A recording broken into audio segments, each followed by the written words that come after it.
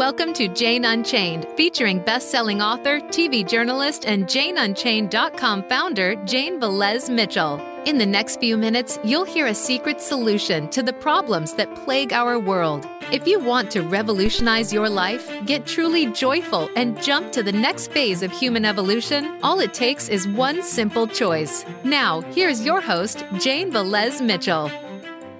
Oh, wow. I am so excited because today we are going to reveal the secret to how people really feel about animals, certain animals in particular, the animals who are killed in the greatest number in particular. And we're learning about this in order to be able to change people's hearts and minds. So I want to go straight out to Zach Woldurk of Faunalytics, which is an incredible nonprofit that dives deep into statistics and studies and all the things that I do really a lot to avoid. I'm not a statistics person, but these statistics tell the story. And until you have the information, how can you affect change? So Zach, take it away. What exactly, thanks for looking right in that camera eye, right at the top of your screen. What exactly are you studying and why? Yeah, so Faunalytics, we study a lot of different things, sort of all over the animal advocacy movement. And we're a research organization more so than a boots on the ground organization. Our aim is to help the people who are actually doing the advocacy work more directly. We're trying to build capacity in the movement. And we do that in a few different ways. We have our research library, which has thousands of short summaries of academic research that's been published and which has applications for animal advocates. So for the folks like you, Jane, that maybe are less interested in reading the statistics because it can be pretty dense sometimes. We try to avoid having that really academic sounding language so that people can go to our website and read those summaries so that they can apply that to their actual work. We also do like you were mentioning, original research on a variety of topics. So that ranges from people's beliefs about chickens and fishes to what comes up for people who are newly vegan or vegetarian, how that affects their behavior. All of that's available for free on our website. In the scheme of things, not a lot of rigorous research has been done in the animal advocacy space. So there's still a lot of questions left to explore. And then finally, I just want to say that we also do pro bono work to support animal advocates. So one of the ways we do that is we have weekly office hours where animal advocates can just drop in and ask their research related questions, whether they're trying to launch a survey or they're looking for data or help analyzing data. We can provide sort of free one-on-one support for that. So everything that we do is aimed at capacity building. Again, we don't want to be like an expensive resource that people have to pay a lot of money for. We don't want to be putting out work that's like a slog to read through. We put everything up for free. We write them in a way that doesn't require an academic background or an extensive background in research or statistics to understand. And one of the things that, like you mentioned, that we have recently put out is a study looking at how people in different parts of the world think about what beliefs they have about chickens and fishes, and how that can sort of relate to their willingness to reduce their consumption of chickens or fishes, or to sign a petition to improve the welfare of those animals. So this is perhaps the most important. It sounds a little wonky, but hang on, fasten your seatbelts, because this is truly the most important subject we could discuss on planet Earth right now. And I'll tell you why. Because the planet is dying. And the reason it is dying is because of animal agriculture. Okay, everybody debates what exact percentage, but nobody disputes that it is a leading cause of greenhouse gas emissions.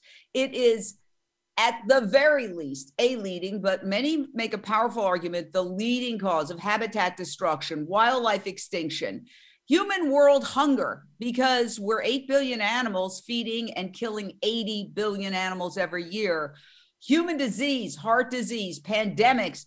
The New York Times concluded that the growing body of the scientific community has concluded that The pandemic started at the Wuhan wet market, which is a slaughterhouse. It's a retail slaughterhouse. Okay. So pandemics, human health, heart disease kills 1 out of every 4 people. Okay. Cancer, processed meat is officially cancer causing. So for all of these reasons and more, figuring out why people think it's okay to eat chickens and don't regard them as sentient beings, and ditto for fish, will potentially solve all those problems. Because guess what? Of the 80 billion land animals, farmed animals, I say who, are killed every year, about 68 billion of them are chickens. So if we just eliminated the killing of chickens, we would literally hit the tipping point tomorrow in our efforts to create a plant-based world so that we can avoid a climate apocalypse. Your thoughts on that, Zach? I think that's absolutely right. I think the numbers of chickens and fishes that are killed every year for food is truly, like you said, massive. About 70 billion chickens, right, slaughtered each year, just to repeat that number because it's so immense. Plus, 300 million cows, 1.5 billion pigs. It's these numbers are really massive across the world. And that's every year, right? So I think when people think of animals used for food or farmed animals, I think they tend to probably think of things like cows and pigs, and other mammals that maybe we feel more similar to, but they don't think about chickens maybe as often, maybe because they feel like they can relate to them less, and fishes even less so. And even though fish is usually marketed as like a more sustainable option, so that sort of the greenhouse emissions and stuff that you mentioned maybe aren't considered as much, even though that actually is a very large factor. There's another aspect with fishes that I think people also don't consider, and that's just, again, the sheer number. And what's really interesting about that is, I can tell you the number of chickens, right? Like you mentioned, that 68 billion a year number, but I can't actually tell you the number of fishes because nobody actually tracks that. Instead, this goes to show you how much they're thought of as objects or as a crop rather than living creatures. The amount of fishes killed each year is measured by weight. And in 2018, that number was nearly 100 million tons. Which there's a group called Fish Count that tries to estimate what that number is in actual lives lost. And they estimate between 800 billion and 2.3 trillion fishes caught from the wild each year. So over a trillion likely. And add to that another 50 to 170 billion on fish farms. So again, the amount of lives we're talking about here is really immense. So in either case, making any sort of dent in the number of chickens or fishes killed would have a huge impact on a number of things that are really affecting the world right now. So I remember I was at a hotel and this very nice lady in an apron was trying to get people to come into her restaurant inside the hotel. And she's like, we have this, we have that, we have wings. And I went up to her and I said, when you throw off that word wings, you should really keep in mind that you're talking about an animal who had those wings, and those wings were taken from that animal. These are not objects. And she looked at me like she was shocked and said, well, I eat meat, and walked away. So I feel like just pointing it out to people may not work. Although you never know what the impact is going to be as that person ponders that question, because she didn't ignore me. She definitely was like knocked on her heels a little bit. And it did make her think even for a second. Then she came up with an answer. But how do we get people to change their attitudes about chickens? And what did you find out in your studies about people's attitudes towards chickens specifically? We'll get to fish later, but let's talk about chickens. Sure. Yeah. So I should say that the countries that we asked, because the results are different for different countries, right? We're talking about different groups of people, different cultures, different considerations. So we asked people in the US, Canada, Brazil, China, and India about their thoughts on chickens and fishes, but we, like you said, we can get to those.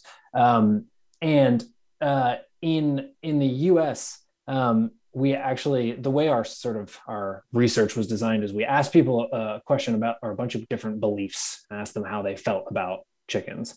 And then we asked them if they would be willing to reduce their consumption of chickens, or if they would be willing to sort of like sign a petition that would improve the conditions in which chickens are raised. And in the U.S., and this is without sort of any like real strong prompting to try to get them to change their consumption of chickens, we just said, would you be willing to pledge to do this? 31% of people said yes, that they would be willing to eat less chicken, which is, almost a third of people just asking them, right? So like you mentioned, I think people, when they're asked, they're forced to sort of think about it a little bit. And some of those people will be willing, and some of those, like the person that you spoke to, may be a little bit more hesitant and maybe get defensive or try to think about why they don't want to change that. And like I said, we asked people in 5 different countries, and in the US, it was the lowest at 31. Canada, not surprisingly, pretty similar to the US in a lot of ways, 37%. Brazil, about half of people said that they would eat less chicken. And in China and India, 3 out of 4 people said that they would be willing to eat less chicken just when they were asked. So in different places, people are a little bit more open to considering that just by being asked. So I think some of the time we may be like overthinking what ways to get people to sort of change their behaviors. But speaking about the US, for example, in particular, the sort of things that are associated, the beliefs that are most like go hand in hand with willingness to reduce the amount of chicken somebody's eating, are beliefs like chickens are beautiful, chickens need room to explore and exercise, and chickens are loving. So these are all sort of more positive things about the chicken, as opposed actually to something like, chickens suffer or something along those lines, right? Jane, you or I may be the kind of person who is really moved by something like an image of a chicken on a factory farm or something like that. But for other people, things like just thinking that chickens are beautiful might actually be more associated with willingness to sort of reduce the amount of chicken that they're eating. Well, I think that's really important. We have a streaming network, Unchained TV, and you can download it. In fact, if you grab that, you could download it. Let me see if I can get it right here. There you go. You could just take a picture of that and download it. Unchained TV is our new global streaming network. You can also go to unchainedtv.com and access it there. You can download it on your phone. You can download it on your either iPhone or Android phone, as well as Roku device, Apple TV device, and Amazon Fire Stick. And if you have an LG or Samsung Smart TV, this is a global streaming network. And what we do is we put out hundreds of videos, documentaries, vegan cooking shows, travel shows, music videos, all with a plant-based theme. Now, the reason I bring that up is that we often wonder, what is the most effective kind of video? And it's very interesting that you say showing people the torture, which is unfortunately now very easy to show because we live in a videotape world. Despite ag-gag laws, people go in to these factory farms and these slaughterhouses and they take footage, often making headlines, often getting arrested, put on trial. There's all sorts of constitutional free speech issues, but it's an ongoing battle. We're doing better in some states than others in the quest to be able to show what's going on in these factory farms. There's no real farms today. I mean, there are a few, just like there are some ghost towns, but the real industry are these giant concentrated animal feeding operations that if you see a drone shot, it looks like a massive series of warehouses, hundreds of thousands of animals in them. They never see the light of day. They never touch grass. It's morally reprehensible. Okay, that's how I'm describing it.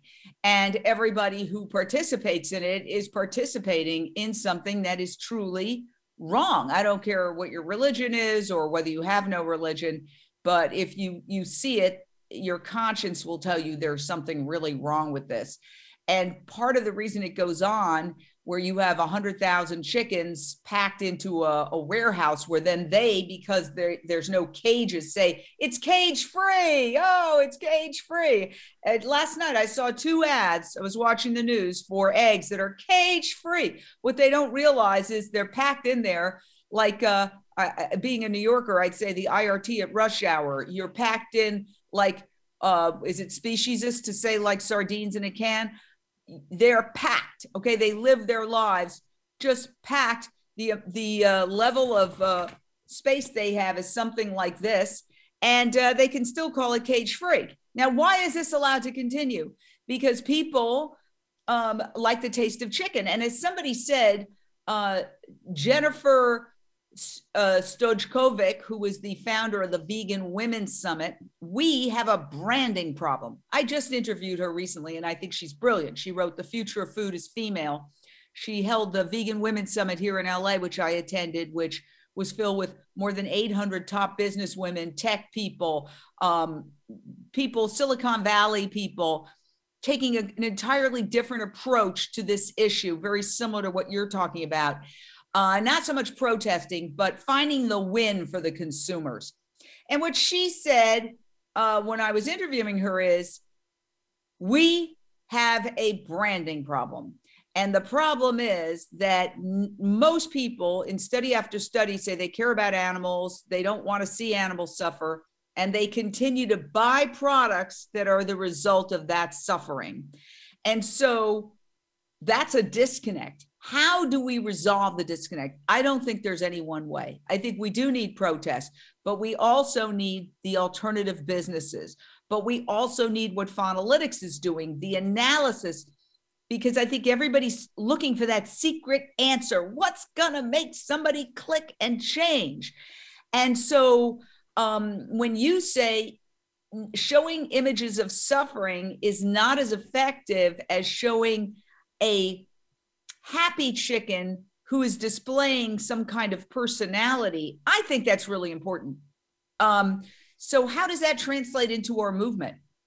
Yeah, so I should say that the way that our particular results we got them was by showing them particular statements about them. The images question I think is still sort of up in the air. There's some good research out there, but basically this is a very young field of research, right? It's only in the last few years that people have really on a broader scale started to care about this, and that may not translate always into eating less meat, but again, it's still a pretty young field, so there's still a lot of research to be done, and it also sort of depends on the person, I guess, is sort of the short answer.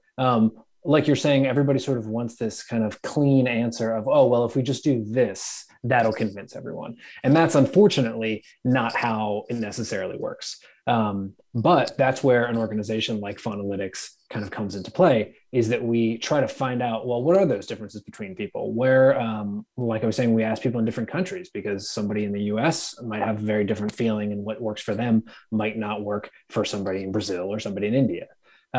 So it's tricky, I think. And it's interesting because, like I said, chickens are beautiful or chickens are loving. Those sorts of things in the US, at least, are things that are more associated with people like reducing their consumption of chicken. But other things, like many chicken farms have horrible conditions. That belief, people who hold that belief are more likely to sign a petition to improve the welfare of chickens. So it's kind of interesting. And I think that there are a lot of people out there who maybe want their food to come from better conditions, but haven't made that sort of connection with, well, regardless, this animal is still being raised and killed for the purpose of somebody eating it. And I think that sort of trying to bridge that gap and making that clearer to people is one way to do that. And oftentimes, right, the approach then is to show what slaughter looks like or what a factory farm looks like. And I think both the sort of welfare petition aspect, that's a valid way to do it. And trying to get people to reduce their consumption is a valid way to do it. But like you said, Jane, I think that a diversity of like tactics is a very useful way to go about this, because a lot of different people are motivated by different things. We actually recently did a study trying to look at what makes people want to go vegan or vegetarian. And we found that 42% of the people we talked to tried to reduce their meat consumption for health reasons. So that wasn't at 20% for animal protection reasons and 18% for environmental reasons, right? So that's twice as many people were motivated by health than they were by protecting animals. So in the end, for us, as much as I want everybody to care about the animal aspect, if people are eating less meat because they are concerned about their health, I'm okay with that, because at the end of the day, those animals are still being saved. Well, you're raising so many important points, and we are talking with an amazing researcher from Faunalytics, which is a nonprofit which does this kind of deep dive analysis to try to come up with strategies to help people transition to a plant-based lifestyle for their health, for obviously compassion to animals, but also to fight climate change, as animal agriculture is a leading cause of climate change. There was just a huge article in the Washington Post that it's Americans' love of beef that is causing the Amazon to be destroyed. And it was not written by a vegan, to my knowledge. It was just a I believe it was a Washington Post investigation. I just read it, and I think it was a Washington Post, but I was reading it, and wow, it sounded like it was written by an animal activist, because it really laid out the case that it's Americans' love of beef. You know, people could say, well, they're destroying the Amazon. Why are they doing that? Well, what's on your plate? Maybe it's because of what you're eating. And yet a lot of these people will call themselves environmentalists. I mean, we've got to get through that disconnect. But I want to talk to you about, I watched this documentary, and of course we've all read about how social media is manipulated, and sometimes for political purposes. I think you all know what I'm talking about. We don't need to get into the details, but there was a great documentary about Cambridge Analytica, and it focused on how they actually got down to the precincts of what they needed to tell people in various precincts. Now, I'm watching this and going, why can't the good guys use this kind of information? Because you're absolutely right. Different people are motivated by different things. I was confronted, and that's how I went vegan. I was a local news anchor who was vegetarian, and in walks Howard Lyman, a fourth generation cattle rancher who had been on Oprah. He had revealed the secret horrors of the cattle industry, and he wrote a book called Mad Cowboy. And Oprah was sued. He was this cause célèbre, famous during that time because he was in the news. And I interviewed him. And afterwards, he came up to my cubicle with his publicist, and they said, "We hear you're a vegetarian." And I said, "Yes." And they said, "Well, do you eat dairy?" And I hung my head. He had just talked about all the horrors, babies ripped from the mothers, and the boys thrown in veal crates or shot or left to die, and all of the terrible things. And I said, "Yes." And they said, "Liquid meat." They pointed their finger right at my nose. "Liquid meat," like that. I went vegan at that moment. Now, if they had been more polite and said, "Well, we really think you should consider possibly," I probably wouldn't have even heard it. But the way they did it was very confrontational, peaceful. They didn't hit my nose. But so the reason I say that is that I was confronted into going vegan. So people can watch documentaries, they can be confronted. And then you have to break it down according to demographics. What I've heard is that people over 40 are going vegan for their health because, let's face it, the fast food American diet is just horrific, and people are suffering from high cholesterol. They need statin drugs, they need erectile dysfunction drugs, blah, blah, blah, blah, blah, blah, blah. A lot of that stuff they wouldn't need if they were on a healthy plant-based diet, a whole food plant-based diet. Younger people tend to go vegan because of concern for animals and the environment. So, I mean, I guess my question to you is, if those people can figure out how to target people right down to where they live, what block, why can't we do that? The simple answer is money. There's a lot of money in that case, in politics. And those people can afford to buy essentially big data.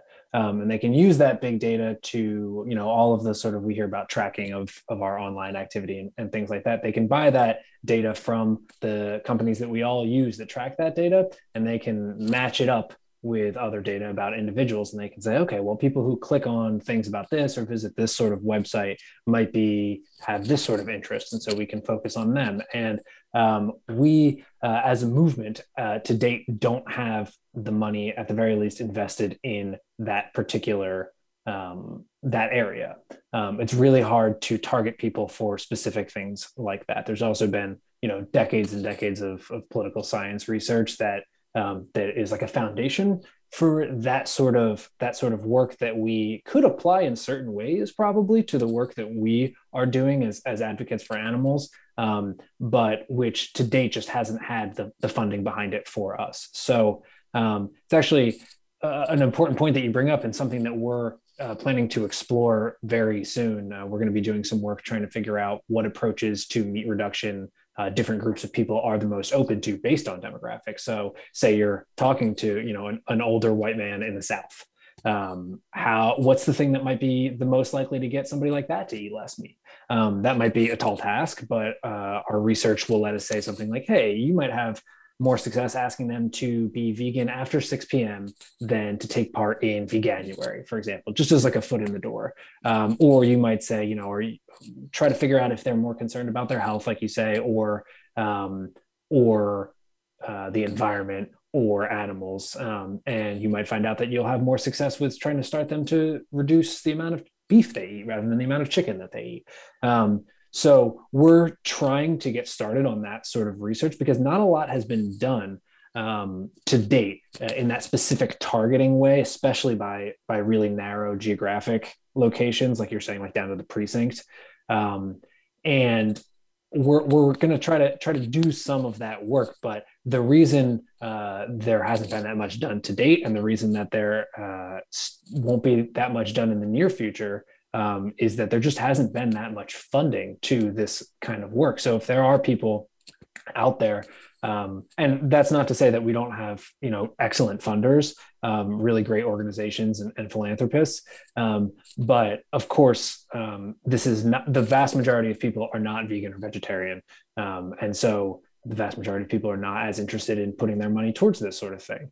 And if we had some of the same funding that like political organizations have, then we might have some of the same opportunities. So I'll quickly plug our website and say faunalytics.org for anybody who is interested in donating.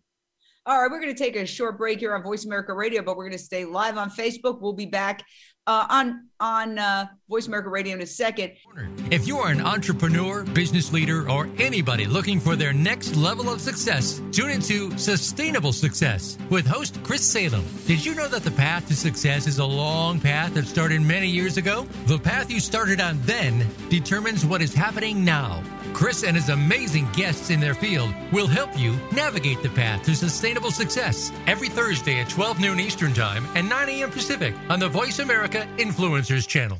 It's time to unlock some of the best-kept secrets in health, wealth, and happiness. Are you ready to live your life to the fullest and hear insider tips from today's experts? Then tune in to The Forbes Factor with celebrity TV host and inspirational icon, Forbes Riley. She's a best-selling author and TV fitness expert, and you know her from QVC and HSN. Now she brings her expert advice and guests to the Voice America Influencers channel. Tune in live every Wednesday at 11 a.m. Pacific Time and 2 p.m. Eastern Time for The Forbes Factor. We guarantee it will be the best hour of your week. We don't follow, we lead. Join us, the Voice America Influencers channel.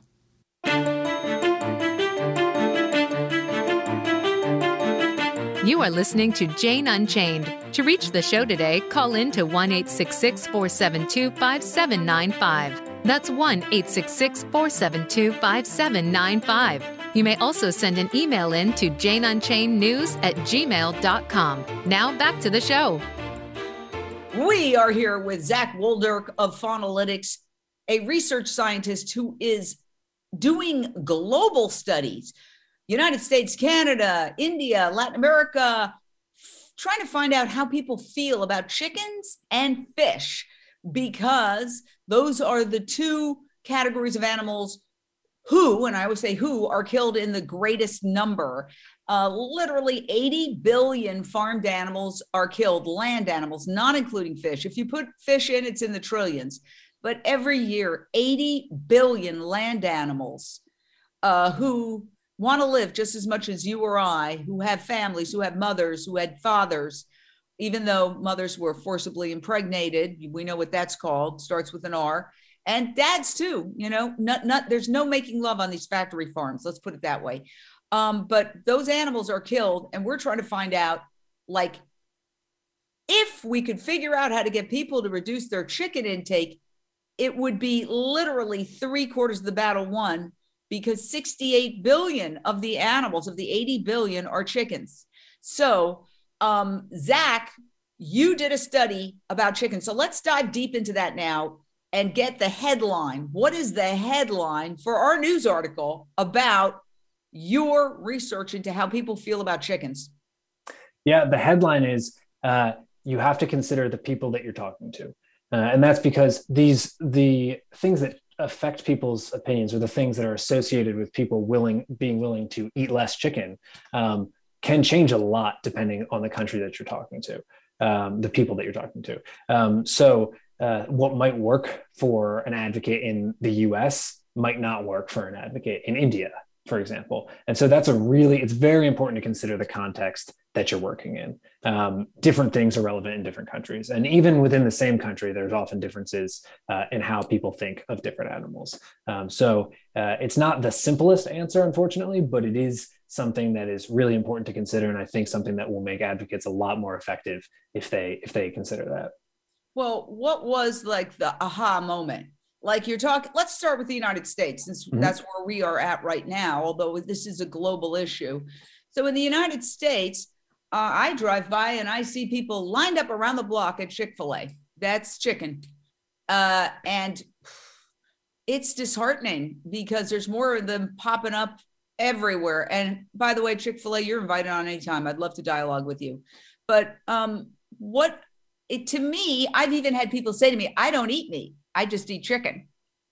As if chicken isn't meat. I think that's one thing that is something that we could broach. And how would we broach it? So when in the United States, when you're asking people about how they feel about chickens, what were some of the highlights? Yeah, so we asked everybody about 30 who took our survey about 30 different beliefs. And some of the ones that people were most associated, at least, with people being willing to eat less chicken were chickens are beautiful, chickens need room to explore and exercise, and chickens are loving. But it's actually, those things have the greatest sort of, they go hand in hand the most with people actually being willing to eat less chicken. But some of the more common beliefs among people were just that chickens can feel pain was actually the top belief in the US. 95% of people we asked said that they believe that chickens can feel pain. Which is very interesting, that doesn't necessarily translate to, there's this sort of cognitive dissonance, right? People just disconnect between what people sort of believe if you ask them and how that translates to their actual actions. The very close behind that, 94% of people believe that chicken is a good source of protein. So that might be one of the reasons why people are sort of a little hesitant to actually actually make that sort of connection, because they're thinking, oh, this is a source of protein for me, even though there are plenty of other options, as we know, plant-based options that are sources of protein, right? So we're trying to sort of, for us that have zero cholesterol, right? Cholesterol leads to plaque, which leads to heart disease, which is America's leading killer. Mm-hmm. But I should say that right after that sort of protein belief that people hold is almost 90% of people think that chickens need room to explore and exercise. So there is this sort of awareness that people have. People also recognize that air and water quality are important to chickens, that chickens can feel stress, that they can communicate with each other. So there are a lot of positive things that people do believe about chickens. And again, these results are for the US, that we still haven't been able to exactly translate into action on behalf of animals. And what's the roadblock there? I think it's hard to say for sure. I think there's a lot of different roadblocks. I think that people, for some people, it might be perceived sort of financial obstacles. And I say perceived because that's tricky. It depends on where you live, what kind of access to food you have and stuff like that. Everybody doesn't need to be eating an Impossible Burger, for example, right? Something that might be. And Impossible Burgers are not heavily subsidized by the US government, whereas chicken is. There's something like $38 billion of yearly subsidies that end up benefiting animal agriculture in one way, shape, or form.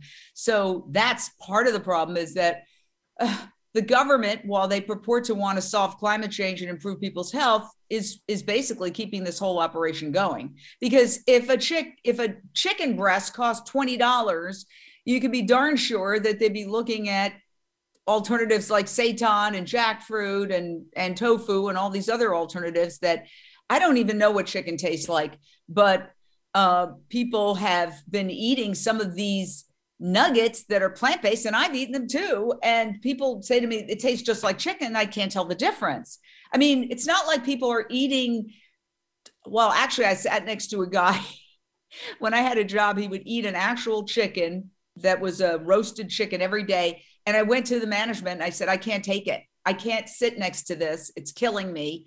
I can't the smell. So he was forced to go into another room to do that every day. So there are some people who actually eat chickens, but most people are consuming chickens that are heavily breaded and processed. There was this news story that really struck me the other day where a woman was eating a slice of ham and a nipple appeared on the ham. She was at a fast food restaurant and she flipped out. Oh my God. Well, what did she think she was eating? It's an animal who had a nipple. It's like the disconnect. To me, it's the disconnect that we have to solve. That is the key thing. So what did you learn about the disconnect? Well, so the disconnect is something that's really, it's hard to say for sure, I guess, is the unfortunate answer. Different people are able to make that disconnect for a variety of reasons. I mean, I think some of it is, right, the fact that we call cow meat beef, for example, right? There is this sort of, even in the language that we use, there is this separation between what the animal actually is and what the thing is in people's minds that they're consuming. I can say that we recently did a study, our excellent research director, Dr. Joe Anderson, led on the motivations and influences behind people's ability to go vegan or vegetarian. And we found that people who have this sort of self-driven motivation, this kind of desire inside for moral reasons or something like that, do a lot better at committing to their goal of being vegetarian or vegan than people who are sort of doing it for social pressure reasons. So if there's a way to use that sort of kind of peer pressure to encourage people to sort of have that kind of moral shift inside them, those people will be a lot more successful at actually going vegan or vegetarian. So I think it's important to try to instill that, have that sort of switch flip inside them and realize that, oh, this is something that I think is wrong. And those people will be a lot more likely to actually reduce their consumption. Well, I mean, do you also look at societal changes? I often talk about the change with cigarettes. And when I was a teenager, I'm not proud, I smoked cigarettes because I wanted to be cool. And then I never will forget seeing that ad. It's a classic ad. It did more to end smoking than anything else. And it was called "Smoking is Very Glamorous." And it was a very craggly old woman who had a hole in her throat because she had cancer, and she was smoking the cigarette through the hole in her neck, and the smoke was coming out. And that killed any hint of glamour associated with smoking for me. And so also my dad died of cancer, and he had been a smoker. So then there's fur. I personally believe that fur has, we've protested against fur for decades and decades, maybe even centuries, who knows? But recently, something switched, and there was the pandemic, and in Denmark, they had to kill 18 million mink, and there were vats and dumpsters of bloody mink. And then they buried them in shallow graves, and then they came up in the shallow graves, and they ended up calling them zombie mink. And I personally feel like that went a long way toward robbing mink or fur of any hint of glamour. Just became a gross thing. So where do we stand with that? Because, when you really think of meat, there's so many gross factors. There's feces in so much meat when they do studies of the ground beef, etc. What about the gross factor? Yeah, I actually think that there's a lot of work still, unfortunately, to be done on that. When talking about chickens or fish, I think that people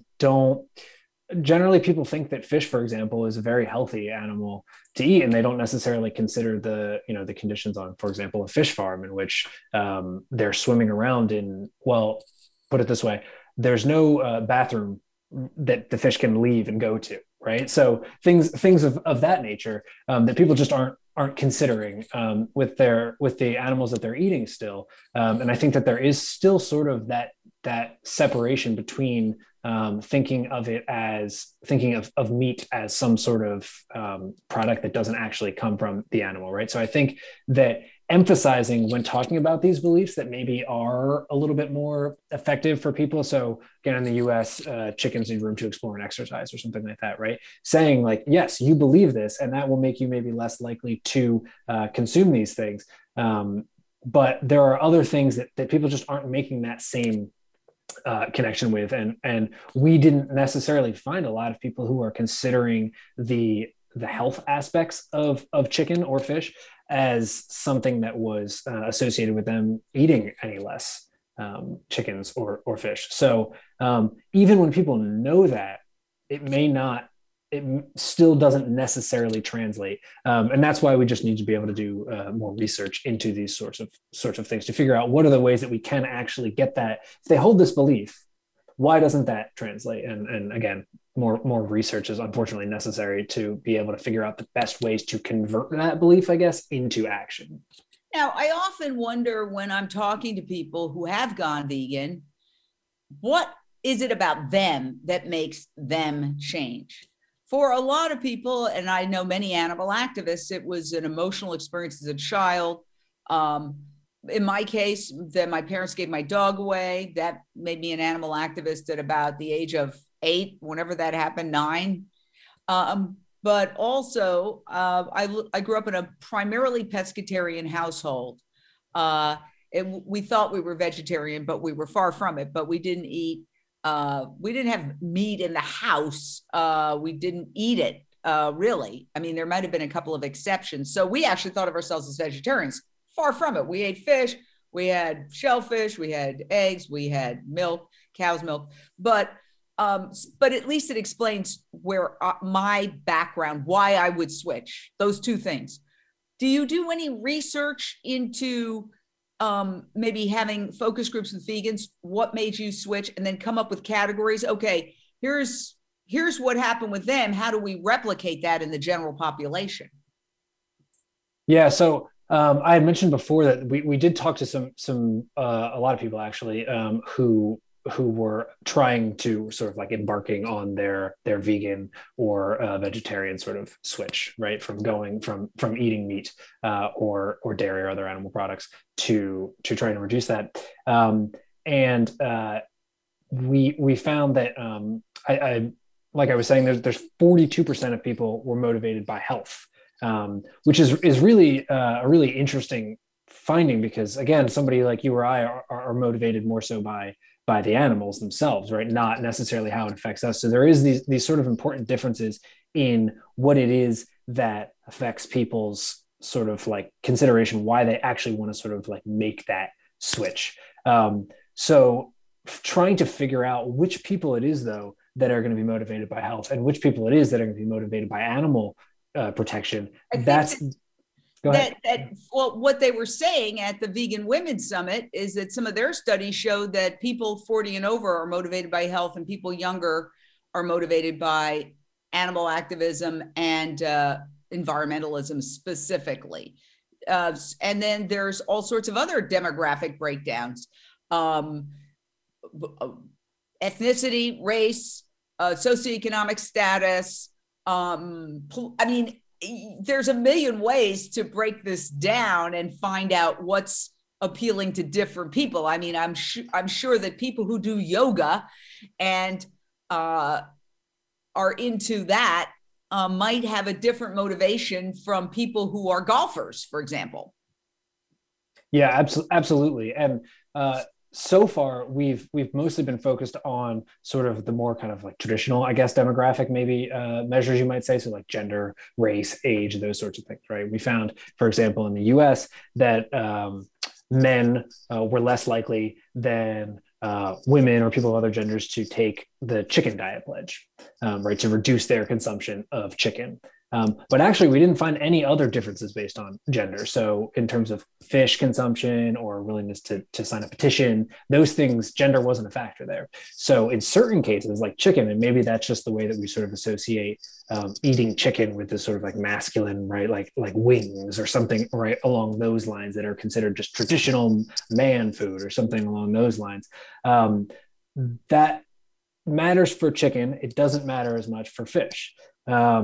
People who are white are less likely to take the chicken diet pledge as well than people of other races. And so there's all of these sort of specifics where it actually matters more for one type of animal than it does for other types of animals. So there's a lot to sort of continue to unpack and try to understand about the sort of social or cultural sort of differences that different groups might have. You mentioned like golfers, for example, that group might have particular associations with a certain type of meat or other animal product that other groups don't necessarily have, that makes it less likely. Maybe there's a social status thing involved or something like that, that makes people less likely to be willing to change their behaviors. I think it's so interesting. I mean, if we were to come up with the profile of somebody who is most likely to switch toward an entirely plant-based diet or mostly plant-based, that would be fabulous. But what I find that is sort of encouraging and maddening at the same time is that people you'd think would be all on board with this are often very resistant, dismissive, and condescending. And people you wouldn't necessarily suspect would be into it are much more open. Every single person who walks into my apartment, whether to do a plumbing job or anything else, they get the vegan message. And so it's just a cross section of people. And just the other day, there was a street sweeping truck, and I had an issue with something, and I went out and I started talking to them. And next thing you know, we're talking about veganism. And the guy says, my 2 kids are vegan. And then the other guy says, my wife wants to go vegan. I run into the house, I grabbed some books, and I ran out and gave it to them. Now, I was so thrilled. But then you have somebody who might be considered, an egghead, the best and the brightest, best schools, PhDs, that should be able to connect the dots that this is a really self-destructive behavior pattern. And they are entirely resistant, dismissive, condescending, and you can't get through to them, which I say it's an addiction, because I have the dubious honor of being as somewhat of an expert in addiction. I'm 27 years sober, and I've written a couple of books about it. And some of the smartest people can be the worst addicts because their mind is hijacked by the addiction. So they're thinking about, how do I get my next fix? And that's where their mind, their very smart mind and their clever thinking is leading them. Not, this isn't really good for me, I shouldn't be doing this, because they're not in charge of their mind. Their mind has been hijacked by the addiction. And that's why the dichotomy of acknowledging that you're powerless over an addiction is the only way that you can deal with it. Acknowledge it's a dichotomy. I'm powerless, and that's the only power I have, is to understand that I'm completely powerless. Because the definition of addiction is no choice. You have no choice. You have to do it. So have you looked at the addictive component? We know cheese is addictive, that in the casein, there's a morphine-like substance that that nature put in there to get baby cows to drink their mother's milk, and cheese concentrates it, which is why people have the hardest time giving cheese up of anything. Yeah, we haven't looked at an addictive nature of it, but I think that it's absolutely worth looking into more. I think just in general, people's behavior, once it's ingrained, especially in American culture, U.S. culture, people are so used to the perceived importance of meat on their plate or animal products, and so they're so used to it. And society, we're constantly bombarded with ads for it and things like that. That I think that makes it very difficult for people to feel, to even sort of conceptualize it. And then when the idea of going vegan, and then once they do, even that idea kind of enters their brain, there's a lot of social pressure to not go vegan. So I think that's a big factor. I think it's just the sort of societal kind of reinforcement of continuing to eat animal products. And I think, there are fast food restaurants, for example, now that have vegan options. But even still, they're not necessarily available in the same way for everybody, depends on the situation and the kind of food you're looking for. But I think people are more comfortable with this sort of idea of like a burger or something along those lines, right? Rather than like rice and beans or something, an alternative like that. And those sorts of things are also, I think, important to shift, because there is like you're saying, the sort of physical dependency or addiction to this product, but there's also these sort of social aspects that continue to reinforce that sort of behavior. Have you broken this down like into an Excel spreadsheet where you can, it seems like, generalities are great, but at a certain point, I think there should be a way. Okay, Unchained TV, we're very excited to announce we have a corporate sponsor, Wild Earth. Before we went on, I was working on a news release for Wild Earth. On my computer, an ad for Wild Earth, that's the vegan dog food, pops up. Literally, while I'm typing, there's an ad for Wild Earth. So they can figure out, they being the big they, what we are focused on at any one time. Is there any way that we can use some of that technology to try to make it a force for good? Wild Earth is good. Unfortunately, a lot of the other ads I see are not so great, but can we use the technology that's available to take some of your research findings and come up with action points?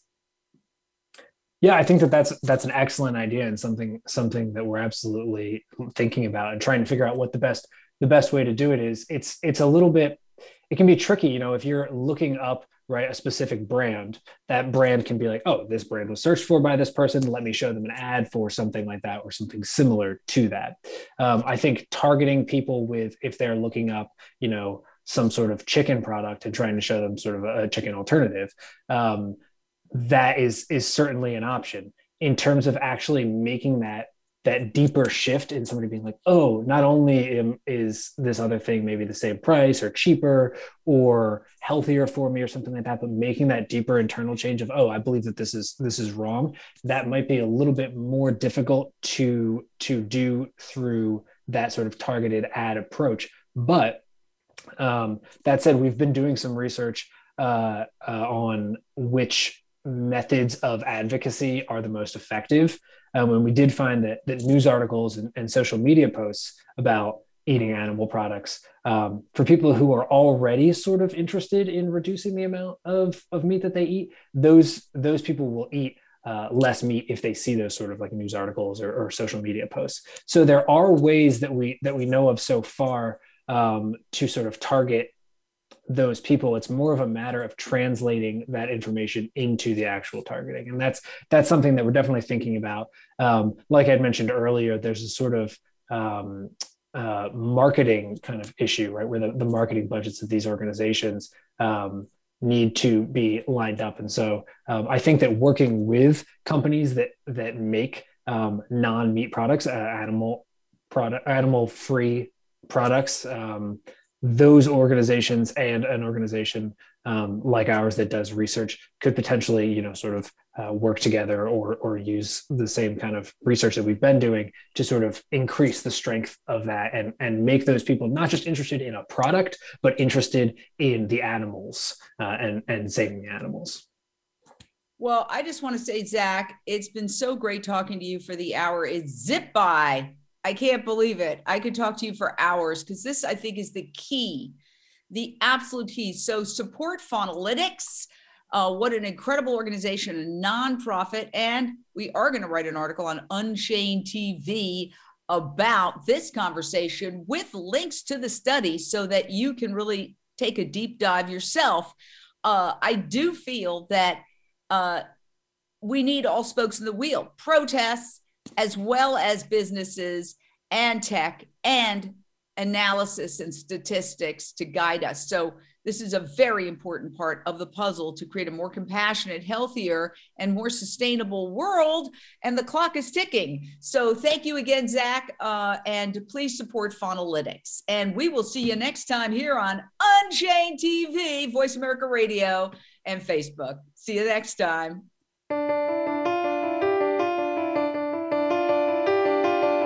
Thank you for tuning in to Jane Unchained. We hope you'll join Jane Velez Mitchell for the next edition of her program next Monday at 1 p.m. Eastern Time and 10 a.m. Pacific Time on the Voice America Influencers channel. Meanwhile, have a peaceful week.